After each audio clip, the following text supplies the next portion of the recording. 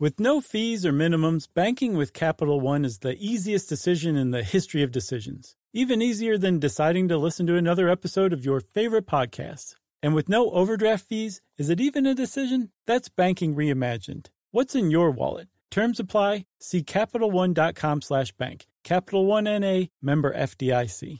Hey everybody, I want to talk to you about Squarespace Courses. It has the tools you need to create and sell your own online course. Start with a professional layout that fits your brand, upload video lessons to teach techniques and skills, and tailor your course with a powerful Fluid Engine editor. You can create engaging content your audience is going to love, then simply add a paywall and set the price. Turn your creativity into income with Squarespace Courses. So just go to squarespace.com/stuff for a free trial, and when you're ready to launch, use our offer code STUFF to save 10% off your first purchase of a website or domain. Hey everybody, it's me, Josh, and for this week's SYSK Selects, I've chosen Will Computers Replace Doctors? It's an episode so dated, I still wore a Fitbit when we recorded it. No, but seriously, it is a really interesting episode, and even though we recorded it years ago, the stuff that we're talking about still quite hasn't come to fruition. So sit back and enjoy this peek into the future. Welcome to Stuff You Should Know, a production of iHeartRadio's How Stuff Works.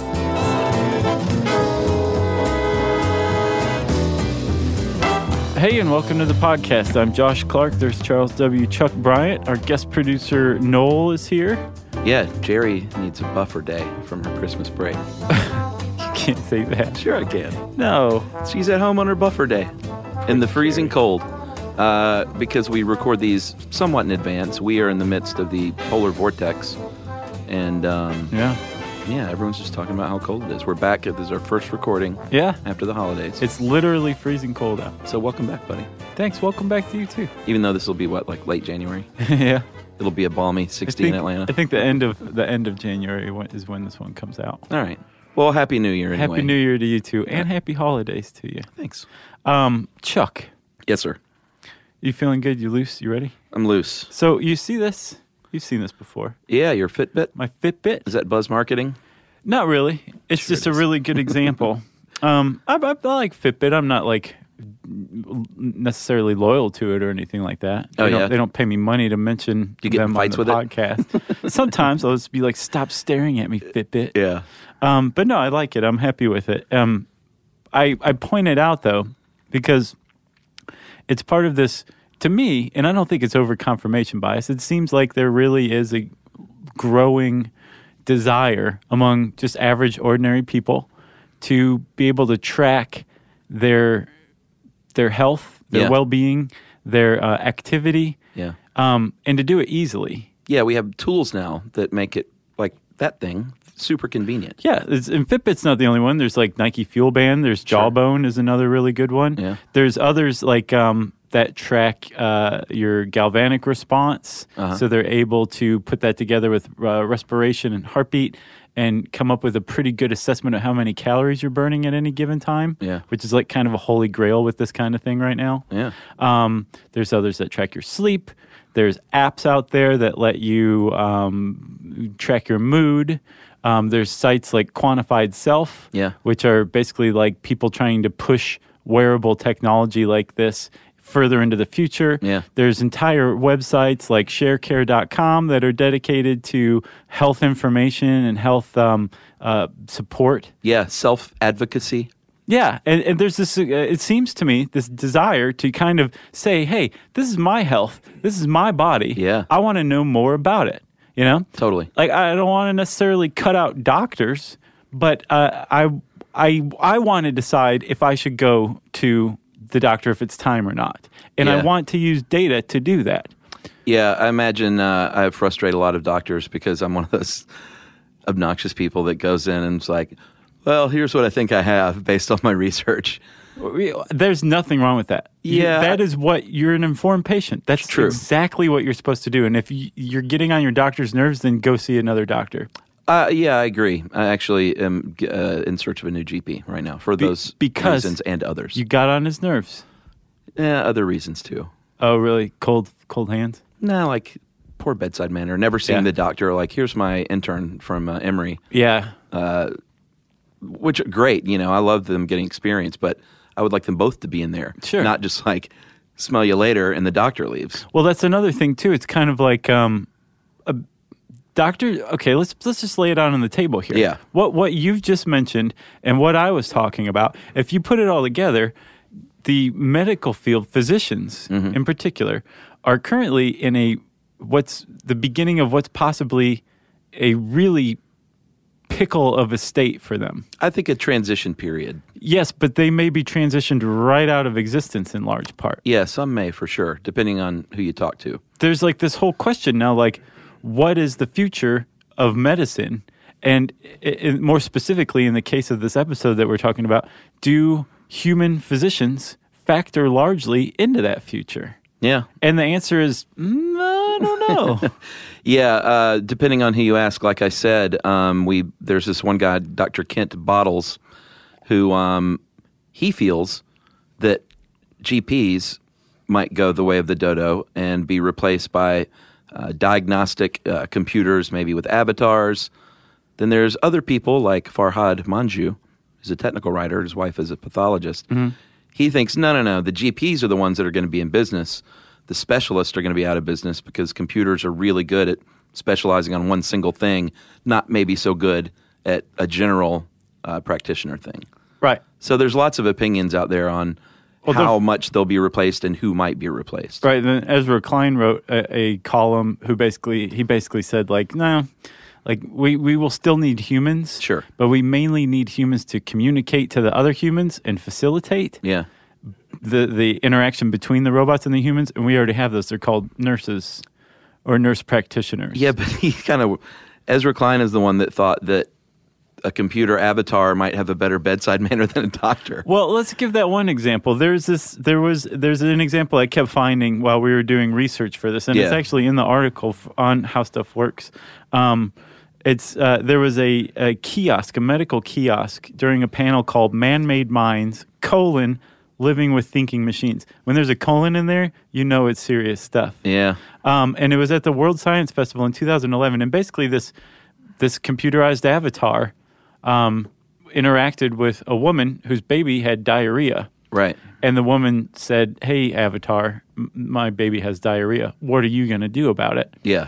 And the avatar said, "Well, tell me all the symptoms and all this stuff." And the avatar decided that the baby's diarrhea, while present, wasn't severe enough to warrant immediate medical attention. Yeah. So it went ahead and made an appointment with a human doctor for later on that week.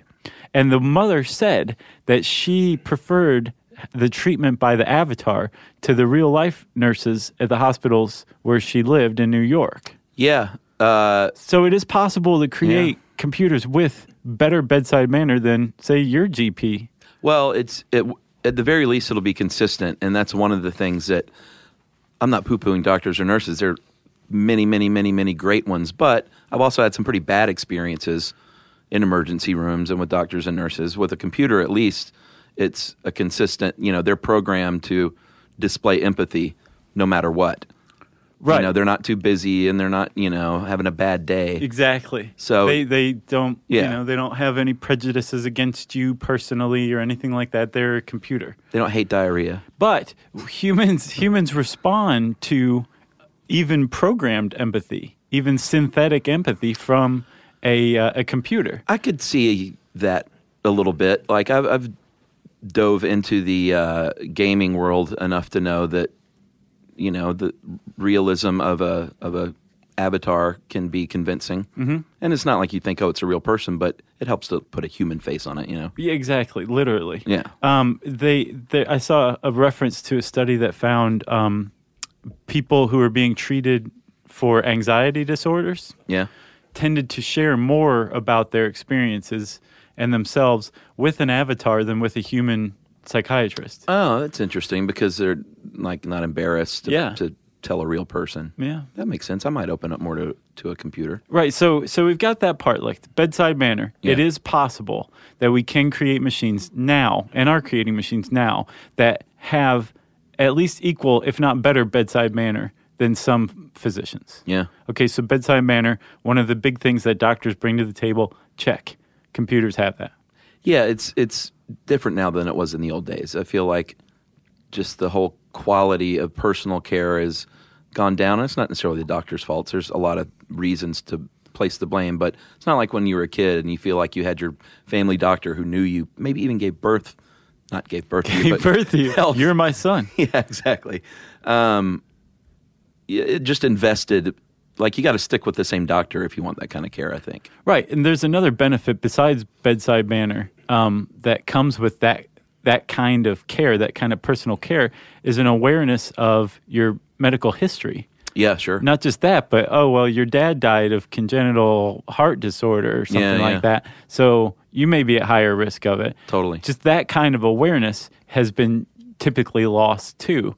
Even though we have medical histories and they're in our charts and they're in our files, an intimate knowledge of a patient's medical history is pretty much lost in today's modern practice of medicine. Yeah. That's another thing that computers could conceivably top doctors on, which basically falls under the umbrella of diagnosis or diagnostics. Yeah, I mean, there's two sides to this. There's diagnoses and treatment, and some programs, a little bit of the history. This goes back to the 1970s at the University of Pittsburgh. Mm-hmm. They developed software to diagnose problems. Mass General, since the 80s, has been working on their DX plan, which provides ranked list of diagnoses, whereas the, what's the computer? The Watson? Watson, who won at Jeopardy. Yeah, that's more based, it looks like, on treatment options than diagnosis at this point. So they're using both. these for, well, yeah, but they said it's not, they haven't, I don't think they want to leave it alone with diagnosis yet. No. And to do its thing. There's already something out there for diagnosis that's meant to support physicians. From what I understand, with Watson, if there is a doctor of the future, it's Watson. Yeah. He has a lot of advantages over not just human doctors, but other artificial intelligence healthcare machines, I guess is what you could clumsily call it. He has a knack for natural language. So let's say there's like a structured formula or formulaic type of language that the medical field is supposed to use, right? Yes. Okay. Health records don't always necessarily contain that language. They might contain natural language, which is really confusing for computers to take in and absorb. Yeah, humans can pick up on meanings of things that robots and software cannot. Right. Like inferences and... we might be using sarcasm, although there's probably not going to be any sarcasm in your medical records. Yeah, but like figurative language and stuff like that. Right. Computers, a language is a big part of the problem. Moving forward. More to the point, with the diagnosis, patient says he feels like he has a hive of bees in his stomach. Yeah. Like, that might mean something to you or me, but to a computer, it's like don't patient swallow bees. Swallowed a bunch of bees or something, right? Watson has the advantage of saying, okay, well, there's a sensation of bees in the stomach. There's not actually bees in the stomach, so let's figure this out. Right.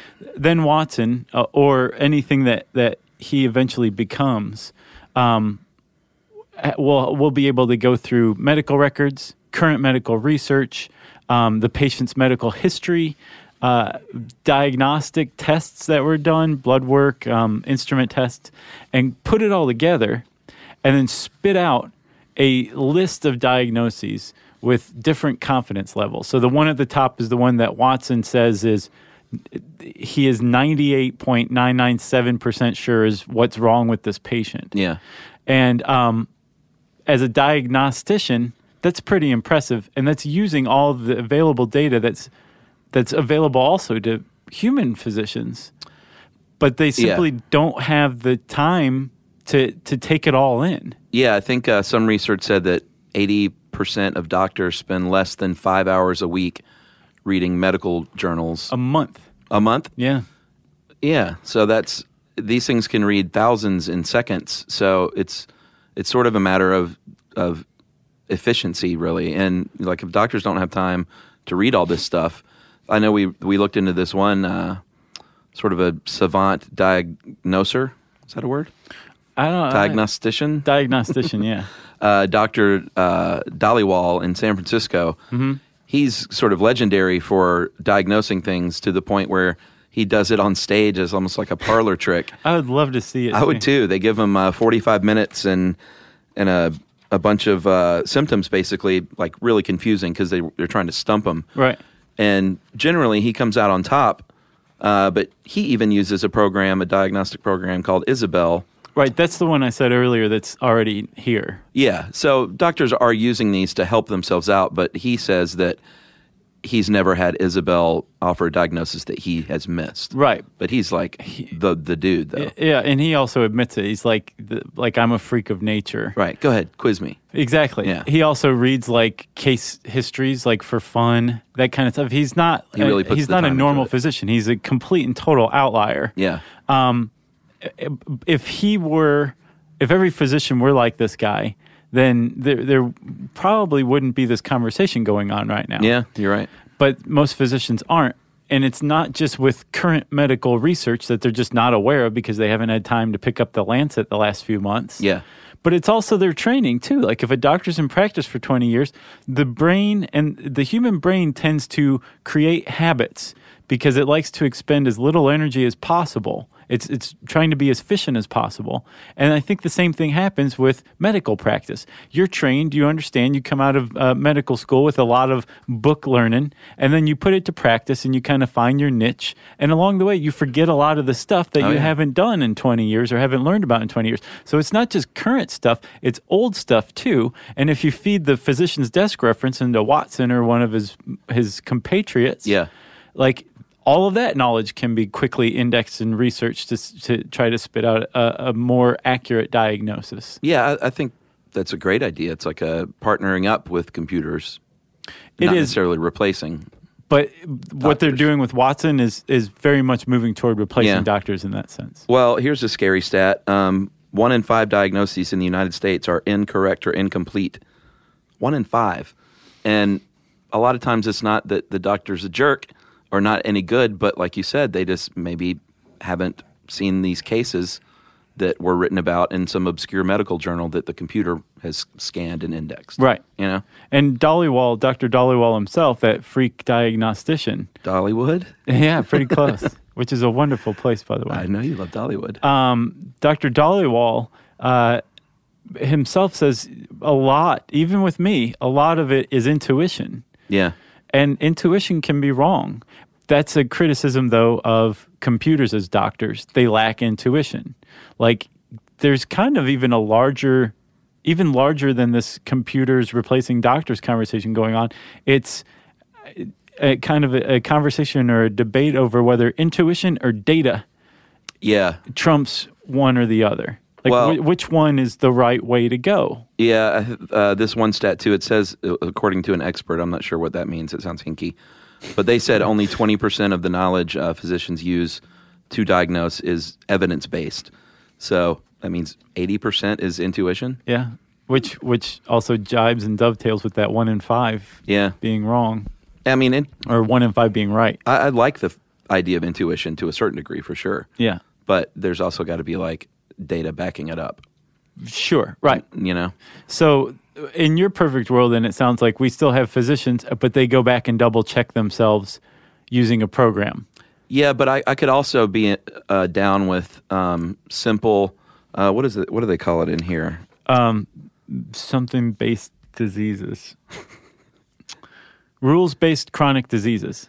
Yeah, like minor things that are pretty easy to diagnose. Well, they're not even necessarily minor. We just understand them so fully that we say type 2 diabetes is going to behave and present itself like this. Yeah, but I wouldn't mind going, like, it seems like once a year I get like an upper respiratory infection. It's been 3 or 4 years in a row. Mm-hmm. And I know what the treatment is. I know how it feels.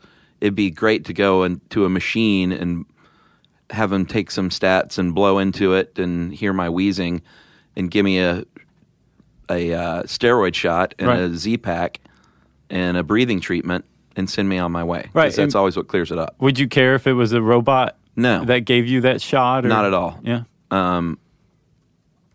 but I definitely would want more personal care if it was something. What if it was a robot with a nice avatar? A sexy avatar? Maybe. Or just a friendly one. Yeah. That was a little, it would touch your forearm here or there. Yeah, well, that might be a little creepy. Oh, really? Yeah, if it was an old-timey doctor who gave you some Ipecac if you had diarrhea and just sent you on your way. Right. Drink a Coke. But it wouldn't send you on your way. It'd give you Ipecac and then it wouldn't let go of your forearm. Yeah. It's so strong. Well, surgical robots, that's a thing. I mean, we're kidding around, but they've been performing they've been performing robotic surgery since the early 80s. Yeah. Doctor assisted until 2010 when they were in Montreal. They performed the first fully robotic surgeries when they removed a prostate with a fully robotic surgeon and a fully robotic anesthesiologist. Dr. McSleepy. Dr. McSleepy. Yeah, and and that's the real name. The robot surgeon was Da Vinci, which is the basically gold standard for robotic surgical robots. Yeah, they had in 2013 350,000 robotic surgeries performed in the U.S. So it's big. It is, and but the Da Vinci is a doctor basically sitting in a little it looks like an arcade game. Yeah, and using robotic arms to mimic his or her movements on more microscopic levels. Right. So the robot has more precise movements and can make smaller movements than the doctor. What's the opposite of telescoping? Like going downward in scale. Whatever that is, it's taking the movements of the doctor and reducing them in scale. Let's call it reverse telescoping. Reverse telescoping those movements, which is a pretty awesome achievement in and of itself. The doctor's being fed 3D graphics of what the robot is seeing. Yeah. And just kind of working from there. What we're moving towards, apparently, is fully roboticized surgeries. I was talking to Joe McCormick from Forward Thinking. Yeah. And he was saying that there's something called the Raven 4, I believe. And basically you just say, this is going to be a gallbladder surgery on a 6'6" male, age, whatever. And here's the CAT scan of his abdomen. Yeah. So go remove his gallbladder. And you press enter, and the thing goes in there and removes the guy's gallbladder and sews him up. Yeah. That's fully robotic, fully autonomous robotic surgery. It's like you press a button and it does it. You're not actually controlling a machine that does it. Exactly. Yeah. The machine's doing it at your behest, but you're not controlling it. Yeah. Wow. And we're right on the cusp of that. And apparently it's already happening. Yeah, but there are some issues. Yeah. I looked into it and found that a lot of injury reporting in robotic surgery is not being reported. It's substandard. And this woman, Sheena Wilson, had robotic surgery for a hysterectomy in 2013. And apparently this intuitive surgical system there had been a bunch of injuries that she didn't know about, and she had her rectum burned badly. Oh. And said, if I would have known that this system had these issues, I would not have elected to take part in it. So there's a lot of underreporting. The FDA, they have no authority to force a doctor to do this. And apparently there's every reason and every link in the chain not to report these things. Yeah. And the FDA not enforcing this kind of thing, not enforcing reporting is ridiculous. Yeah. The thing is that things like that happen, and there's underreporting with human surgeons as well. Oh, yeah, sure. Not just robotic. It's overall, apparently, surgical injury and accident reporting is not compulsory. Yeah, and here's a few points, though, counterpoints, I guess, is one, it's not always the robotic component of the surgery that was the cause. Yeah, that's a good point. Two, a lot of times they say they don't know about this until a lawsuit is filed.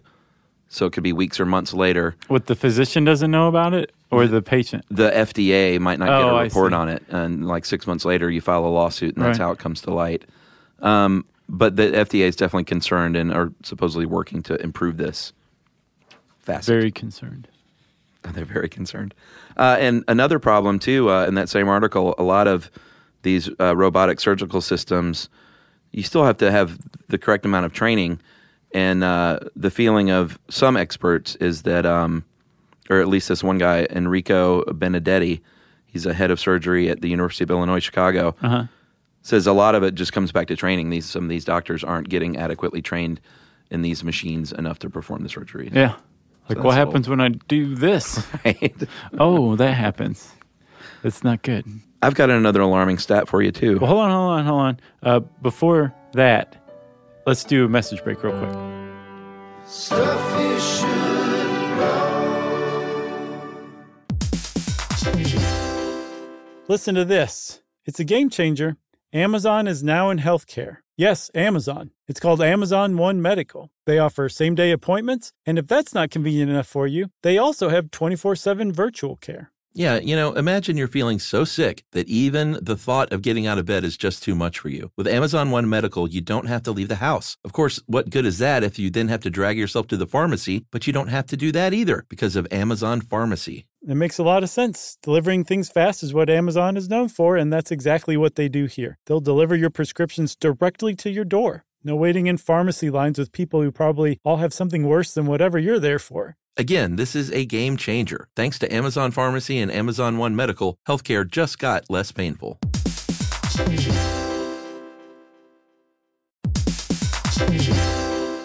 Hey everybody, Josh and Chuck are here to tell you about a new podcast, Car and Driver's Into Cars, a production of Car and Driver and iHeartMedia's Ruby Studio. That's right. It's hosted by Eddie Alterman and Tony Quiroga. Into Cars is the ultimate podcast for car lovers. Whether you're in the market for a new set of wheels or just love the sound of a V8, Car and Driver's panel of editors and car experts test drive and review today's most compelling new rides. And the best part, Eddie and Tony have no filter. They review cars with the same blend of intelligence, independence, and irreverence that has made Car and Driver a trusted source for news and reviews since 1955. Car and Driver's Into Cars is brought to you by eBay Motors. All the parts you need at the prices you want, guaranteed to fit your ride every time. Visit ebaymotors.com for more. Eligible items only. Exclusions apply. So jump in, buckle up, and listen to Car and Driver's Into Cars, available wherever you get podcasts.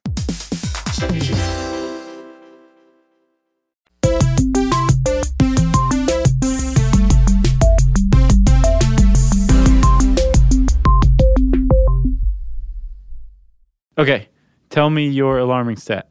All right. Johns Hopkins did a study that found as many as 40,000 patients die in intensive care each year in the U.S. due to misdiagnosis.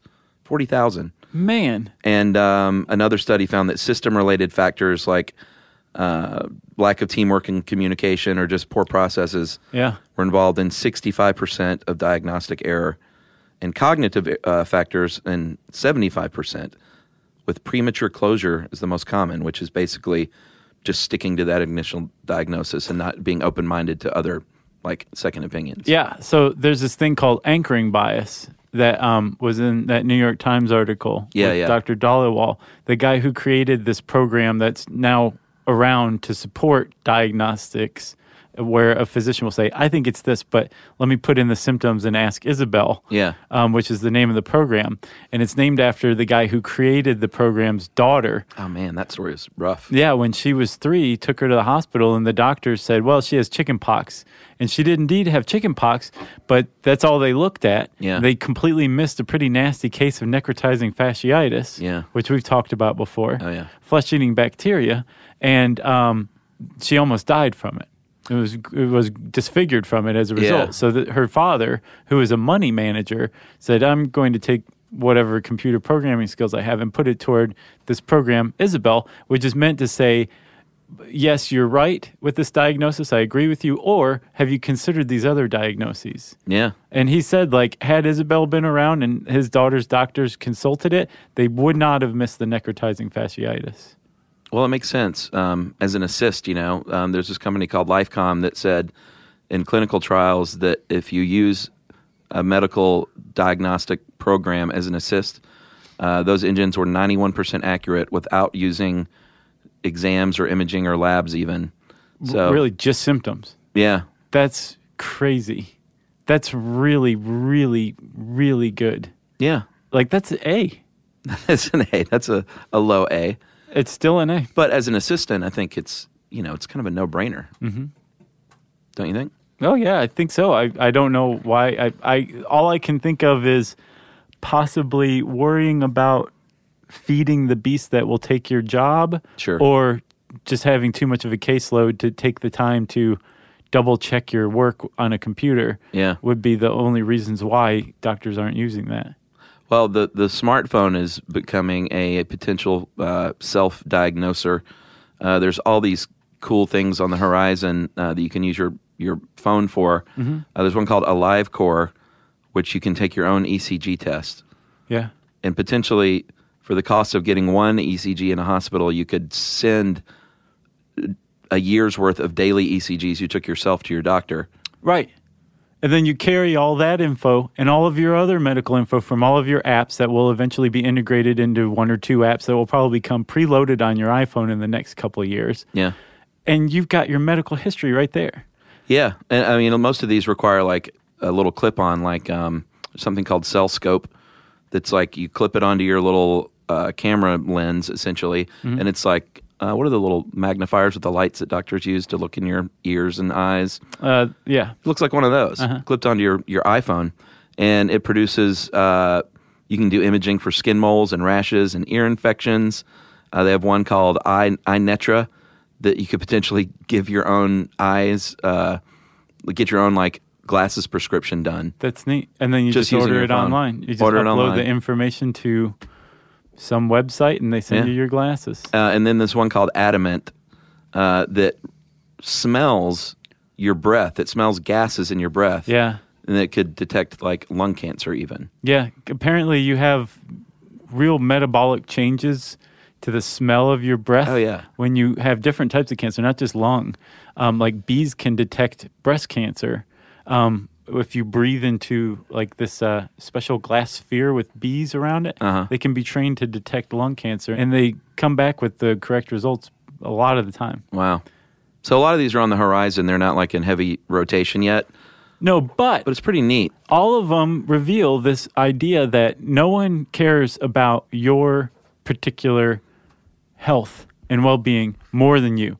Unless you're one of those dudes who doesn't really care, then your wife does. Yeah, that's or your my mom, case. you know? Emily probably cares more about me than me. Right, but the point is the doctor, the insurance company, the hospital, while they're all in the field, because they do care about your health. Of course. They can't possibly care about it more than you or your loved one does. Yeah. So the idea of giving you the ability to keep all of that information yourself and easily hand it over to them, or potentially down the road, a computer version of them. Yeah. I can't think of any better revolution in medicine right now than that. Agreed. I think it's pretty exciting. Yeah. I think we're going to live into the triple digits, buddy. Yeah, and I think there will always be a need for doctors and nurses. I don't think anyone will be wholly replaced, but a little robot assist, Yeah, okay. Not bad. Let me make one more point. All right. So you've heard of genomics? Yes. There's also this thing called proteomics, which is basically your protein version of your genome. Yeah. And it's all of the proteins in your body that you have, that you're manufacturing, that you're losing, and all the changes and fluctuations in them. And the idea is that you can get a full workup of your proteome and your genome, and eventually you can add that to your medical history as well, what your EKG reading's been over the past year, any weight you may have gained or lost or anything like that, what your breath smells like metabolically speaking, and not only have your current state of health, but personalized, your version of that personalized down to your genes and proteins in your body, so a treatment could be specifically tailored to you. Wow. That's going to be really tough for a human physician to do that on their own. To top that? Yeah, the amount of data available already is overwhelming human doctors. Yeah. When you add this other kind of stuff on it, it's just pulling away from them more and more. Yeah, and medical record keeping is, I know there's been issues with that, and digitizing that and keeping up with medical records, and if you could be your self-advocate and keep up with your own medical records, might be kind of nice. Yeah. So I feel like we answered the question. Which is? Yes. No more doctors? I don't know. I think in the future, I will always have humans to interact between us. Yeah. I think. because we're always going to want somebody to yell at or be like, what is this robot doing? Yeah. Or can you help me? This robot just gave me some Ipecac and won't let go of my arm. Or it burned my rectum. Yes. We're always going to need humans. It's just, I don't know, will we need physicians? And if we do, will they be super specialized, like just the Supreme Court of physicians? Yeah. Who knows? It's pretty exciting. But we will see this change one way or another in the next 15 years under my prediction. Totes. It's happening. Yeah. Okay. Good one, Chuck. Yeah, man. If you kick off the new year. Yeah, really. If you want to learn more about computers possibly replacing doctors, you can type those words into the search bar at howstuffworks.com. And since I said search bar, that means it's time for a message break. Stuff you should know. Listen to this. It's a game changer. Amazon is now in healthcare. Yes, Amazon. It's called Amazon One Medical. They offer same-day appointments, and if that's not convenient enough for you, they also have 24/7 virtual care. Yeah, imagine you're feeling so sick that even the thought of getting out of bed is just too much for you. With Amazon One Medical, you don't have to leave the house. Of course, what good is that if you then have to drag yourself to the pharmacy, but you don't have to do that either because of Amazon Pharmacy. It makes a lot of sense. Delivering things fast is what Amazon is known for, and that's exactly what they do here. They'll deliver your prescriptions directly to your door. No waiting in pharmacy lines with people who probably all have something worse than whatever you're there for. Again, this is a game changer. Thanks to Amazon Pharmacy and Amazon One Medical, healthcare just got less painful.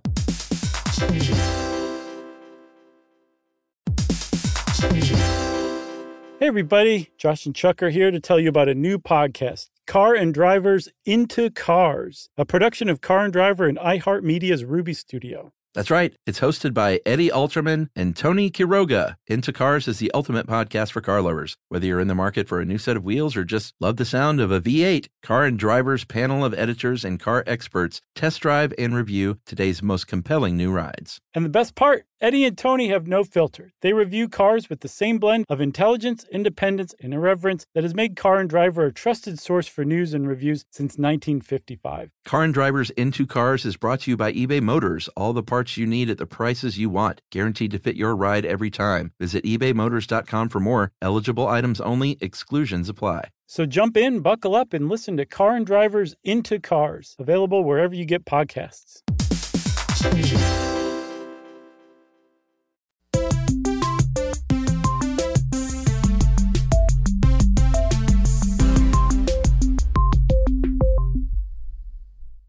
Okay, so what do we have? Listener mail time? Yeah. I have one called, I'm going to call it Fight Club. Okay.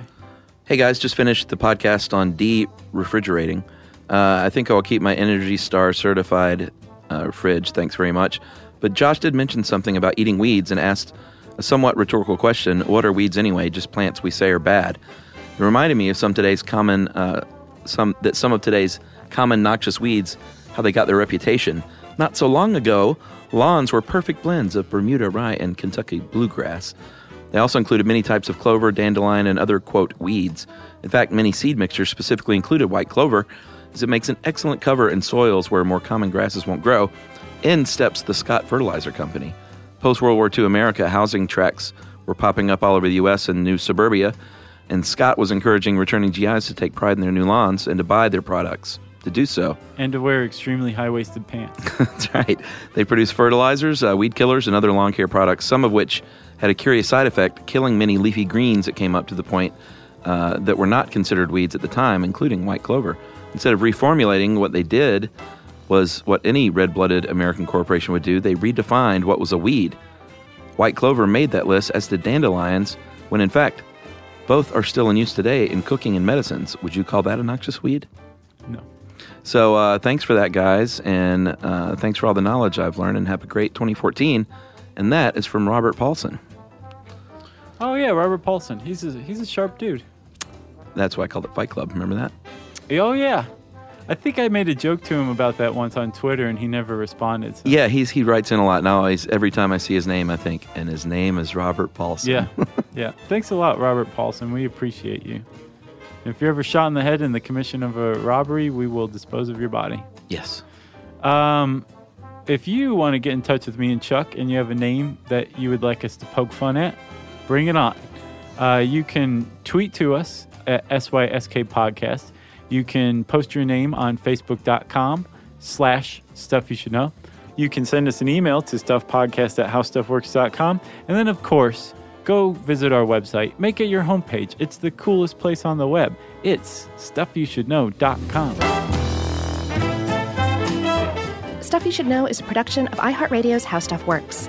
For more podcasts from iHeartRadio, visit the iHeartRadio app, Apple Podcasts, or wherever you listen to your favorite shows.